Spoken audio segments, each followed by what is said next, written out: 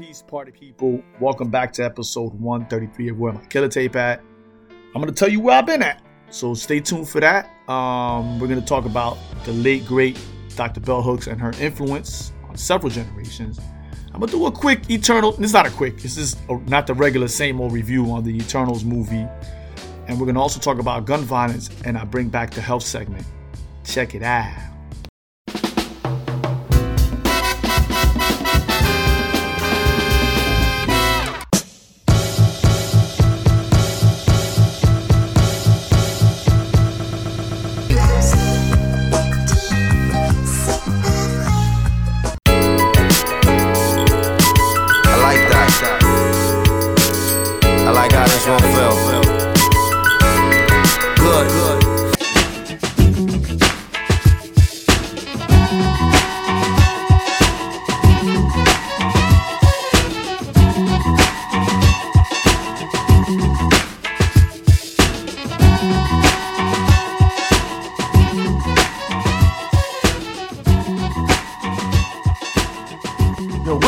Killer Tape at, B. Okay, the question that y'all been asking is, where you been? First of all, I'm good. I wasn't sick. I didn't have COVID, none of that stuff. As you see, I was still producing, episodes with the homies. Shout out to Zemo and Tikkun and also to Woke Dave for, saying, hey, we need to do an episode together. So I was doing a lot of, you noticed this year, I did a lot of guests. And it's my fault I wasn't doing the individual episodes. So what happened was, and it happened really quickly. In August, I got a new gig. And literally within a week, like I applied, got an interview, got another interview, got the job like in a matter of 3 days. They gave me an offer I couldn't refuse. And I literally had to give like a 3-day notice. So I had to start like Thursday. So I turned in my resignation papers on a Monday. And my last day was Wednesday, started on Thursday and hit the ground running. So they had me working. So your man's was working, but it was well worth it. I love it. So a lot of things fell off. So for example, not just my podcast, but also my training, because I had to get adjusted to my new schedule. I had to be at work earlier than usual. So that kind of really threw me off track. So I didn't really get my bearings until about really the end of November. So now that I'm good. So what I plan on doing is I plan on giving y'all a couple more episodes in December, and then take a break in January and start again in February. So I'm going to definitely do that. Actually, I take that back. What I'm going to do is I'm going to do at least 2 shows in the first week of January, then take a break until February. So my bad for the mix-up. So that's how it's going to go. I apologize if you were waiting on me. Again, I still put out episodes with Woke Dave, my barber, and the homie Zemo. We did a couple of joints, so I didn't leave y'all out in the open like that. I just was doing like maybe 1 or 2 episodes per month, and I'm supposed to be giving y'all 4 episodes per month. So again, I apologize. We're going to get this back on track in 2022. Word. And thank y'all for still being here for me. Word is bond.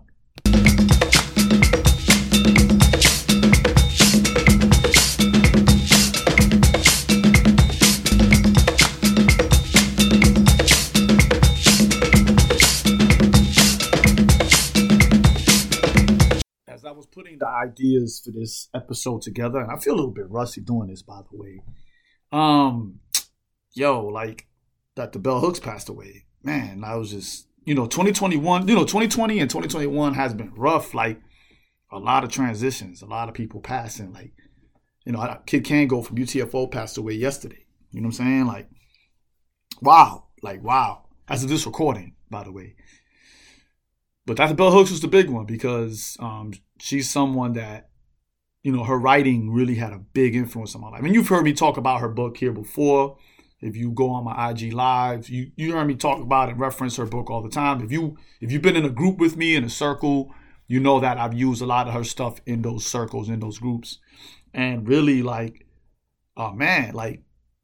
like a giant, just literally a giant. So, and it's wild because like, a lot of stuff that I see people do now when it comes to Black feminism and all of that stuff is because of her. Whether you're on Twitter, whether you're doing stuff on YouTube, it's really because of Dr. Bell Hooks. Like, wow, like, and she educated generations of us through her writings. You know what I'm saying? Like, some of us are fortunate, not me, but some people were fortunate enough to have her as a professor because she did teach at Berea College.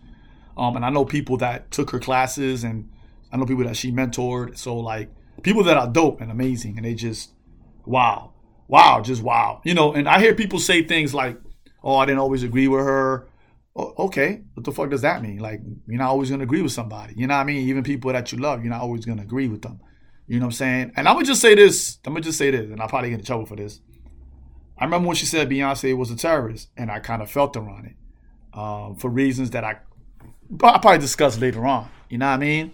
I think she does more harm than good, but that's a different story. You know what I'm saying? Other than that, you know what I mean? Like, she was and I know I'm going off on a tangent. Dr. Bell Hooks was a giant. And I'm just like, wow, like, she's a fucking giant, man. And definitely this world is a lot less better with her gone, even though she birthed a lot of things, great things. You know what I'm saying? Like, a lot of people wouldn't be here today if it wasn't for them. To be honest, I wouldn't be Dantrez Omi without her. I think I'd be a totally different person, because her writing has that much of an impact on me. And her books are books that I've referenced consistently in everything I do, even on this podcast. I know you guys are probably tired of hearing me talk about Dr. Bell Hooks. So I was hoping one day to meet her. I was hoping one day to have her look at the book that I'm currently writing. Like, that was like in the back of my mind. Like, yo, you know what I'm saying? So, somebody asked me a question. They asked on IG Live, they was like, on Instagram, they were like, hey, what are some of the concepts that she taught that had a big influence on you? And number one was when she coined the phrase. She didn't coin the phrase, but she was one of the people that used it consistently in her writing, which the phrase is white supremacist capitalist patriarchy. And you hear me talk about it a lot on this show and in other people's show, right? Another thing she taught me, that book Salvation was just, oh man, it's so impactful. It really taught me how to be a better parent, because in that book she talked about how, spanking is really abuse. And I remember she reviewed, there was this movie that came out aesthetically was gorgeous. And I remember it hit all the art houses, and I remember we went to see it, and we was just like, wow, this is fucking dope. And I remember she was like, this child is being abused. And that shit really made me look at abuse differently. And actually, she's one of the first people that I heard say triggering in a review. Like, this was about a decade ago. No, it was longer than that, because we were still living in Virginia. So it was longer than a decade. So, man, it's just, what can I say? I don't think I can give her enough props. I think what I'll probably do is do another separate episodes about Dr. Bell Hooks and the influence. And I'll probably bring some sisters in it. But I do want to address one thing. And that one thing I do want to address is that I hear a lot of black men say that she didn't like black men. And I don't think that's true at all. She wrote a book. She wrote two books, really, for black men. The first one was Will to Change. And it's specifically written for black men. And I use that for my emotional men's health group. And the other book that I love is We Real Cool, that we used for a book club decades ago, about a decade ago. About a decade ago, we did a book club with it, and it was really dope. I'll probably redo a book club with those books again and try to get men involved. I'm gonna do that. But she did not. She always expressed her love for black men, and I think the problem with a lot of us is that when sisters call us out on our bullshit, we take it as, oh, you hate all black men, and that's not the case. And at the same time, I look at it as some of the things that she talks about, she's not really talking about me personally, you know what I mean? But there's some things I need to fix. So she definitely, that is definitely not true, and I'll fight anybody in the street for that. So this is dedicated to you, Dr. Bell Hooks. We love and we will miss you. Peace.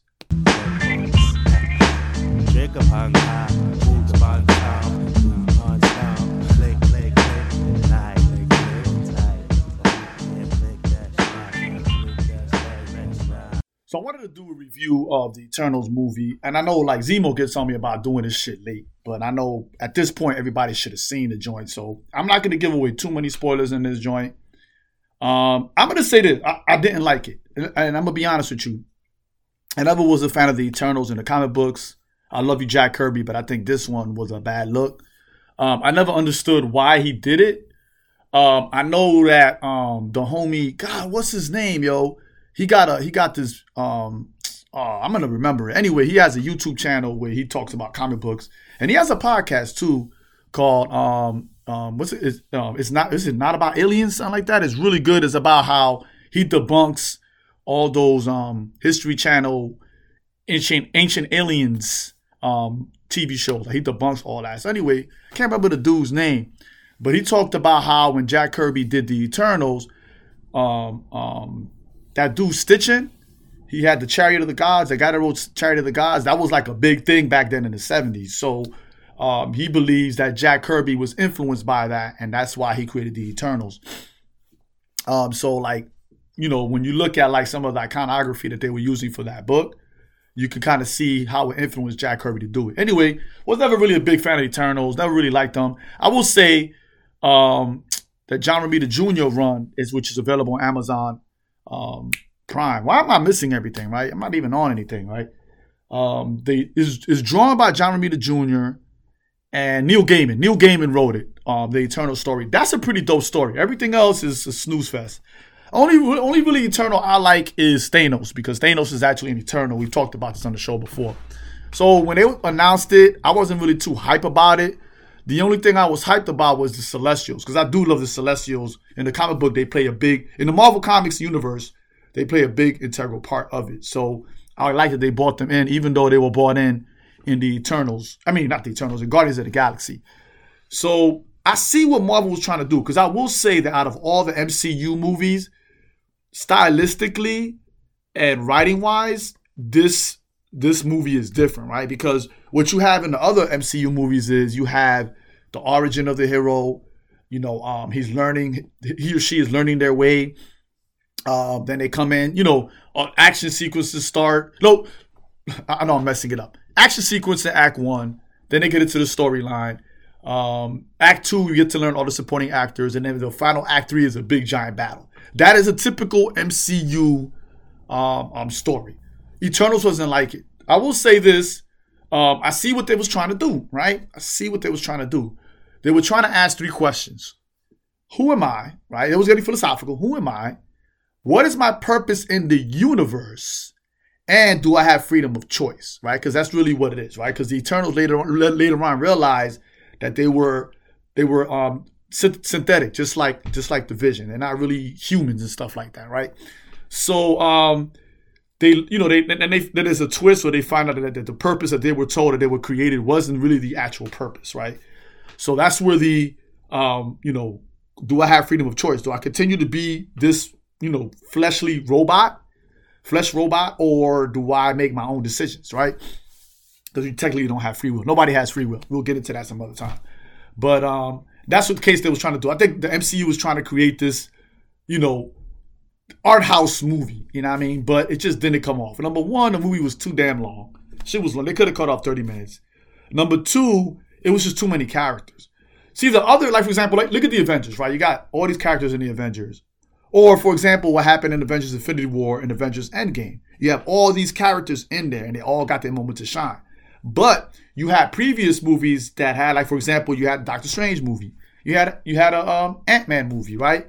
You had a Captain America movie, right? So you kind of got to know about these characters before they showed up. So they didn't have to really tell you about their backstory in it. Well, in this Eternal movie, they kind of do all of that for every character, and it takes forever. And in doing so, you kind of have to, cut parts out, so you end up not caring about the characters. Like, I really don't care for the Eternals. Like, I didn't walk away saying to myself, you know what? I like this character. I would like to see this person in their own Disney Plus story or in a different spinoff. Like, no, I walked away like I could care less. I do like that you don't have to watch the other MCU movies to kind of get what's going on. They do make references to Thanos in it.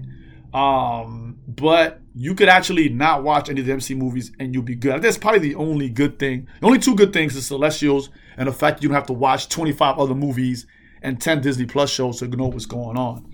But quite honestly, I wouldn't even, you don't have to watch this. I will say that it's fucking gorgeous, right? I kind of felt like it was like Dune. Dune was gorgeous. It was fucking gorgeous. So was the Eternals. It was beautiful. The aesthetics were just gorgeous. The cinematography was just amazing. Fight scenes, on a scale of 1 through 5 for MCU battle scenes, I give it a 2. It just didn't do anything for me. I really felt like I wasted my time and money to go see it. I will say that it is the most diverse cast of any MCU movie out there. To be honest, it is the most diverse. They got everybody in this motherfucker. Everybody, right? One of the characters is Death, right? So, like, but other than that, I could have just skipped it. So I wasn't impressed. They could have done better. The way I would have done it was I would have done it either of two ways. Instead of having it go with, have all these flashbacks, I would have just done it linear. Start at a particular point, maybe with a couple of flashbacks here and there, and then just go from point A to point Z, just like that. Or I would have done an Eternals movie that introduces all the characters, and then done a second Eternals movie with this story, right? Where they find out that they're not really who they are, right? But other than that, you could skip it. So that's my take on it. Word.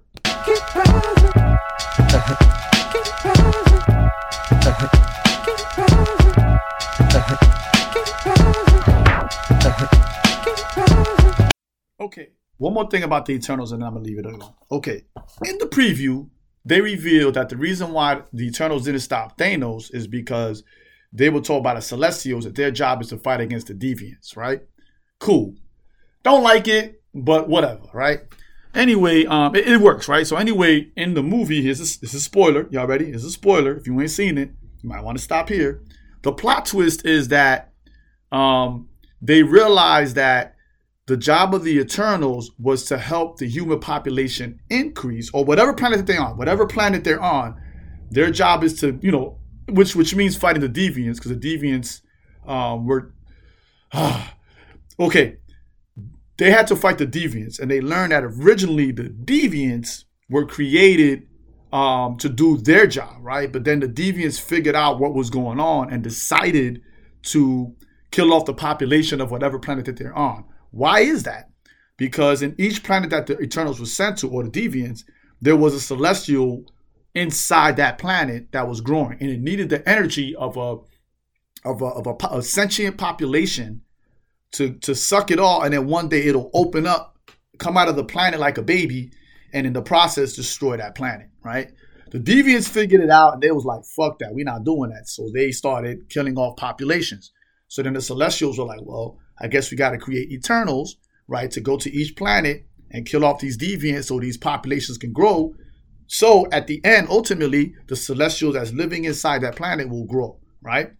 So if that is the case, right, and don't get me wrong, out of the Eternals that were on planet Earth, Ikaris and, I can't believe I forgot her name, the leader of the Eternals, played by Salma Hayek, right? Was it Uric? I could be wrong. No, Uric is a Celestial, right? But she knew, and so did Ikaris knew. You know what I'm saying? So the rest of the crew did not know the true purpose of the Eternals. They didn't know that, what the true purpose of the Celestials were doing on planet Earth, or any other planet for that matter, right? So my thing is, okay, if Thanos is coming around, he's going to get rid of half of the population of the universe, which includes the Celestials, I'm assuming, right?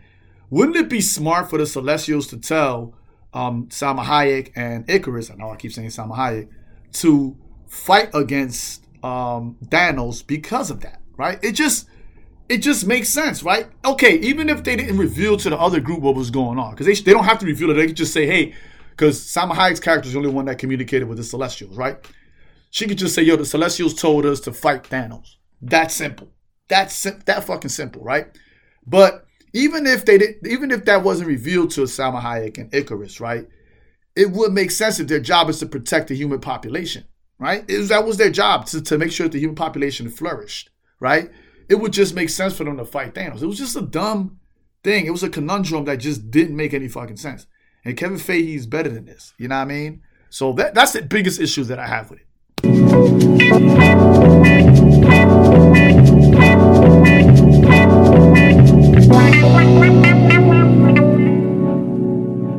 So yeah, I just learned that Draco, a rapper, I never really listened to him. I know a lot of my students do.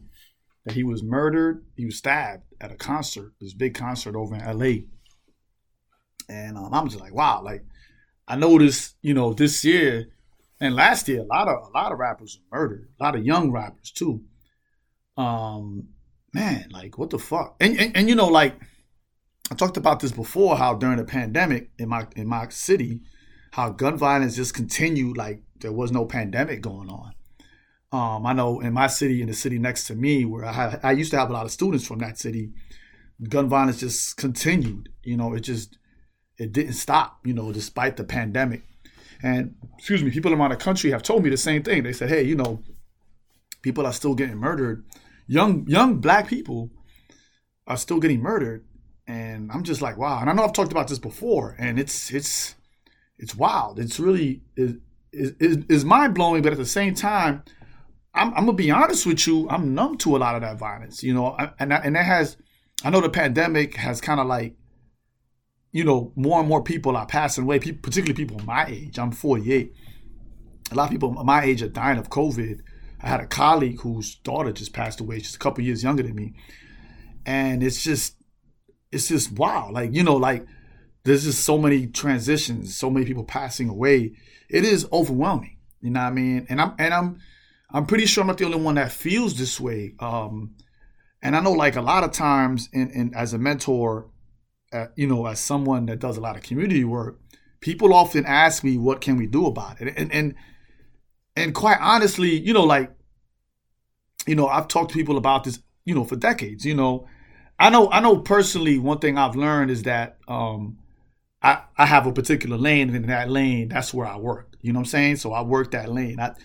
Outside of that stuff, I might recommend someone to go to a different lane, but how do you stop it? Like, and don't get me wrong, every city has an organization that their job is to stop gun violence. That's their job, to prevent it, right? I'm being serious. I know people always talk about that, but there is every city. Some of them have 2 or 3 organizations, depending on where you at and how big your city is. That their job is, it's a grassroots organization. Their job is to prevent gun violence. You know what I mean? And a lot of them are made up of OGs that have connections to the street, and their job is to hey, when somebody's going to kill somebody, they go pull up on them and be like, hey, man, don't do it. But, what can we do? Like, what is it that we can do? And it's easy for me to be like, well, I'm just going to raise my babies, right?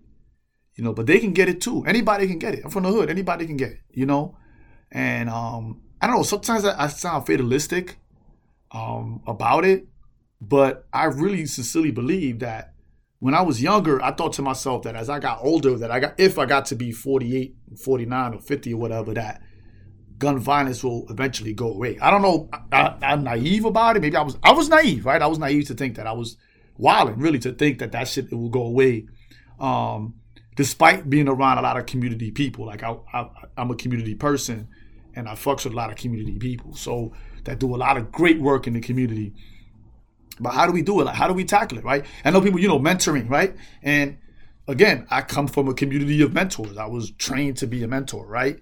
And I know people that take on mad mentees. You know what I'm saying? I only take out a handful here and there, and as an educator, you have students that they meet their demise through gun violence, right? But I don't know. I'm at a loss. Like, what are we doing? Like, what do we need to do? Like, and you know what I'm saying? Like, I know I'm rambling on, but it's something that, like, I don't know, man. I just don't know. We got to figure this shit out. Word. Yes.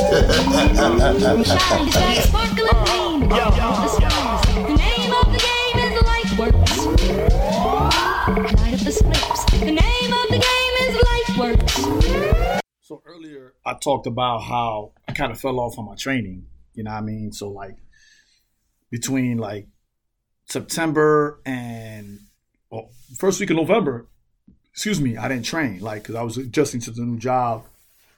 And this is the first time where in my life where, like, I missed training, because it's not the first time I missed training, and I, like, beat myself up for it. I remember a long time ago, I was working for the post office, and I was working 6 days a week, actually 7 days a week, because I had another job.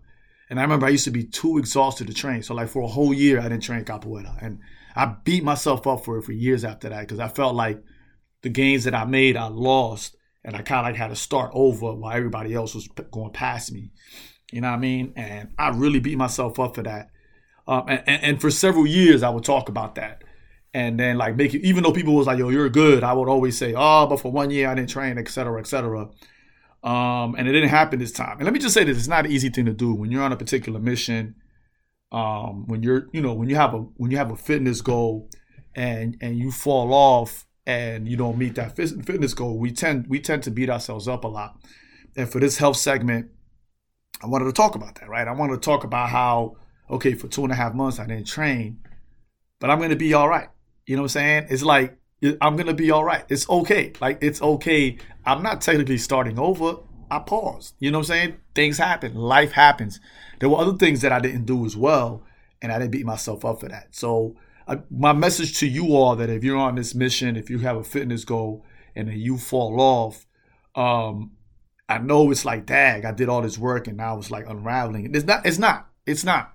You'll be able to get back into it. Just use the same process you started off with, the same energy. It happens. Life, life, what they say, life is lifing, right?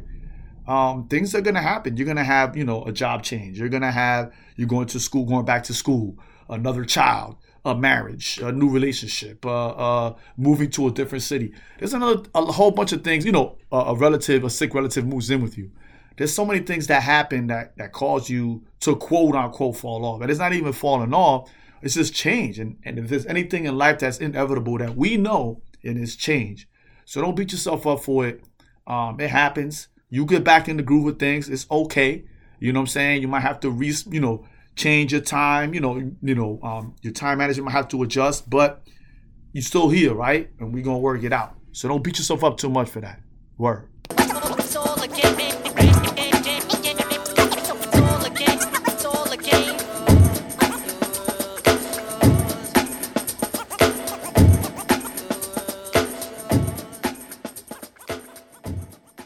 But yo, definitely got to shout out the homie Zemo, Divine Power, who's going to be releasing a new joint real soon. We got that in the works. He got that in the works. Like I'm doing that shit. Shout out to him, man, because he got on me about these anniversaries for these albums. He was like, yo, let's do it. So shout out to him for keeping me on my square. I love you, brother. Shout out to Woke Dave, my barber, who he was like, yo, he wanted to do a podcast. So I was like, yo, come on my podcast. So he was showing up weekly for a minute. He was showing up weekly. We haven't done it in a while. We're going to start that back up. We're going to do one more for this year. But shout out to him because he really put the battery in my back. We had some really great discussions. If I were y'all, I would go back and listen to them. And shout out to my boy Chikun of Atlanta. We're going to go down there and train, and we're going to play capoeira. Hopefully I could do it sometime in February. I just got to get my squad up. My squad got to get good. So, and I take that back. I'm going to do it in March because my singing got to get tight as well. I haven't been singing capoeira, but I'm going to be there. But shout out to you, brother, who always keeps the battery in my back, and he always puts me on for panel discussions and shit like that. Really dope, brother. He actually reunited me with another homie that I haven't talked to in a while. So I owe you one for that one, man. So definitely, shout out to the big homie DJ Ike B, who had heart surgery. Been recovering for 4 months. He's out. He's going to be back to start DJing again next week at the Bauhaus. I'm going to be there for that. I love you, brother. I'm glad that you were right. I'm glad that you made it through. Word is born. So until next week, all right?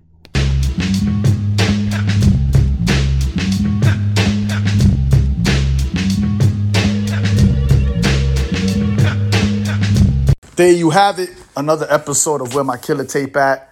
If you want to book your mans for a workshop, whether it's capoeira, breaking, or you want me to talk about hip-hop culture or being a black male feminist, hit me up on the website, omiesbench.com, and bench is spelled bench.com. If you just want to hit me up on the Twitters, you know where I'm at Dantresomi, DANTRESOMI. And the official Twitter for the show is Omis Podcast. That's OMIS Podcast. Right. And if you want to continue the discussion, use the hashtag Where My Killer Tape At. Killer spelled KILLA. Yo, do me a solid, man. Support the show. You can subscribe, for 99 cents a month, man. You could do that. Or if you big money, you could do $5 a month. The link will be in the show notes. Or if you want to buy a present or you a coffee snob like myself, you could always buy a coffee mug, man. I'm trying to reach 100 mugs sold for the year 2021. I'm only at 4, so please help a brother out. Word.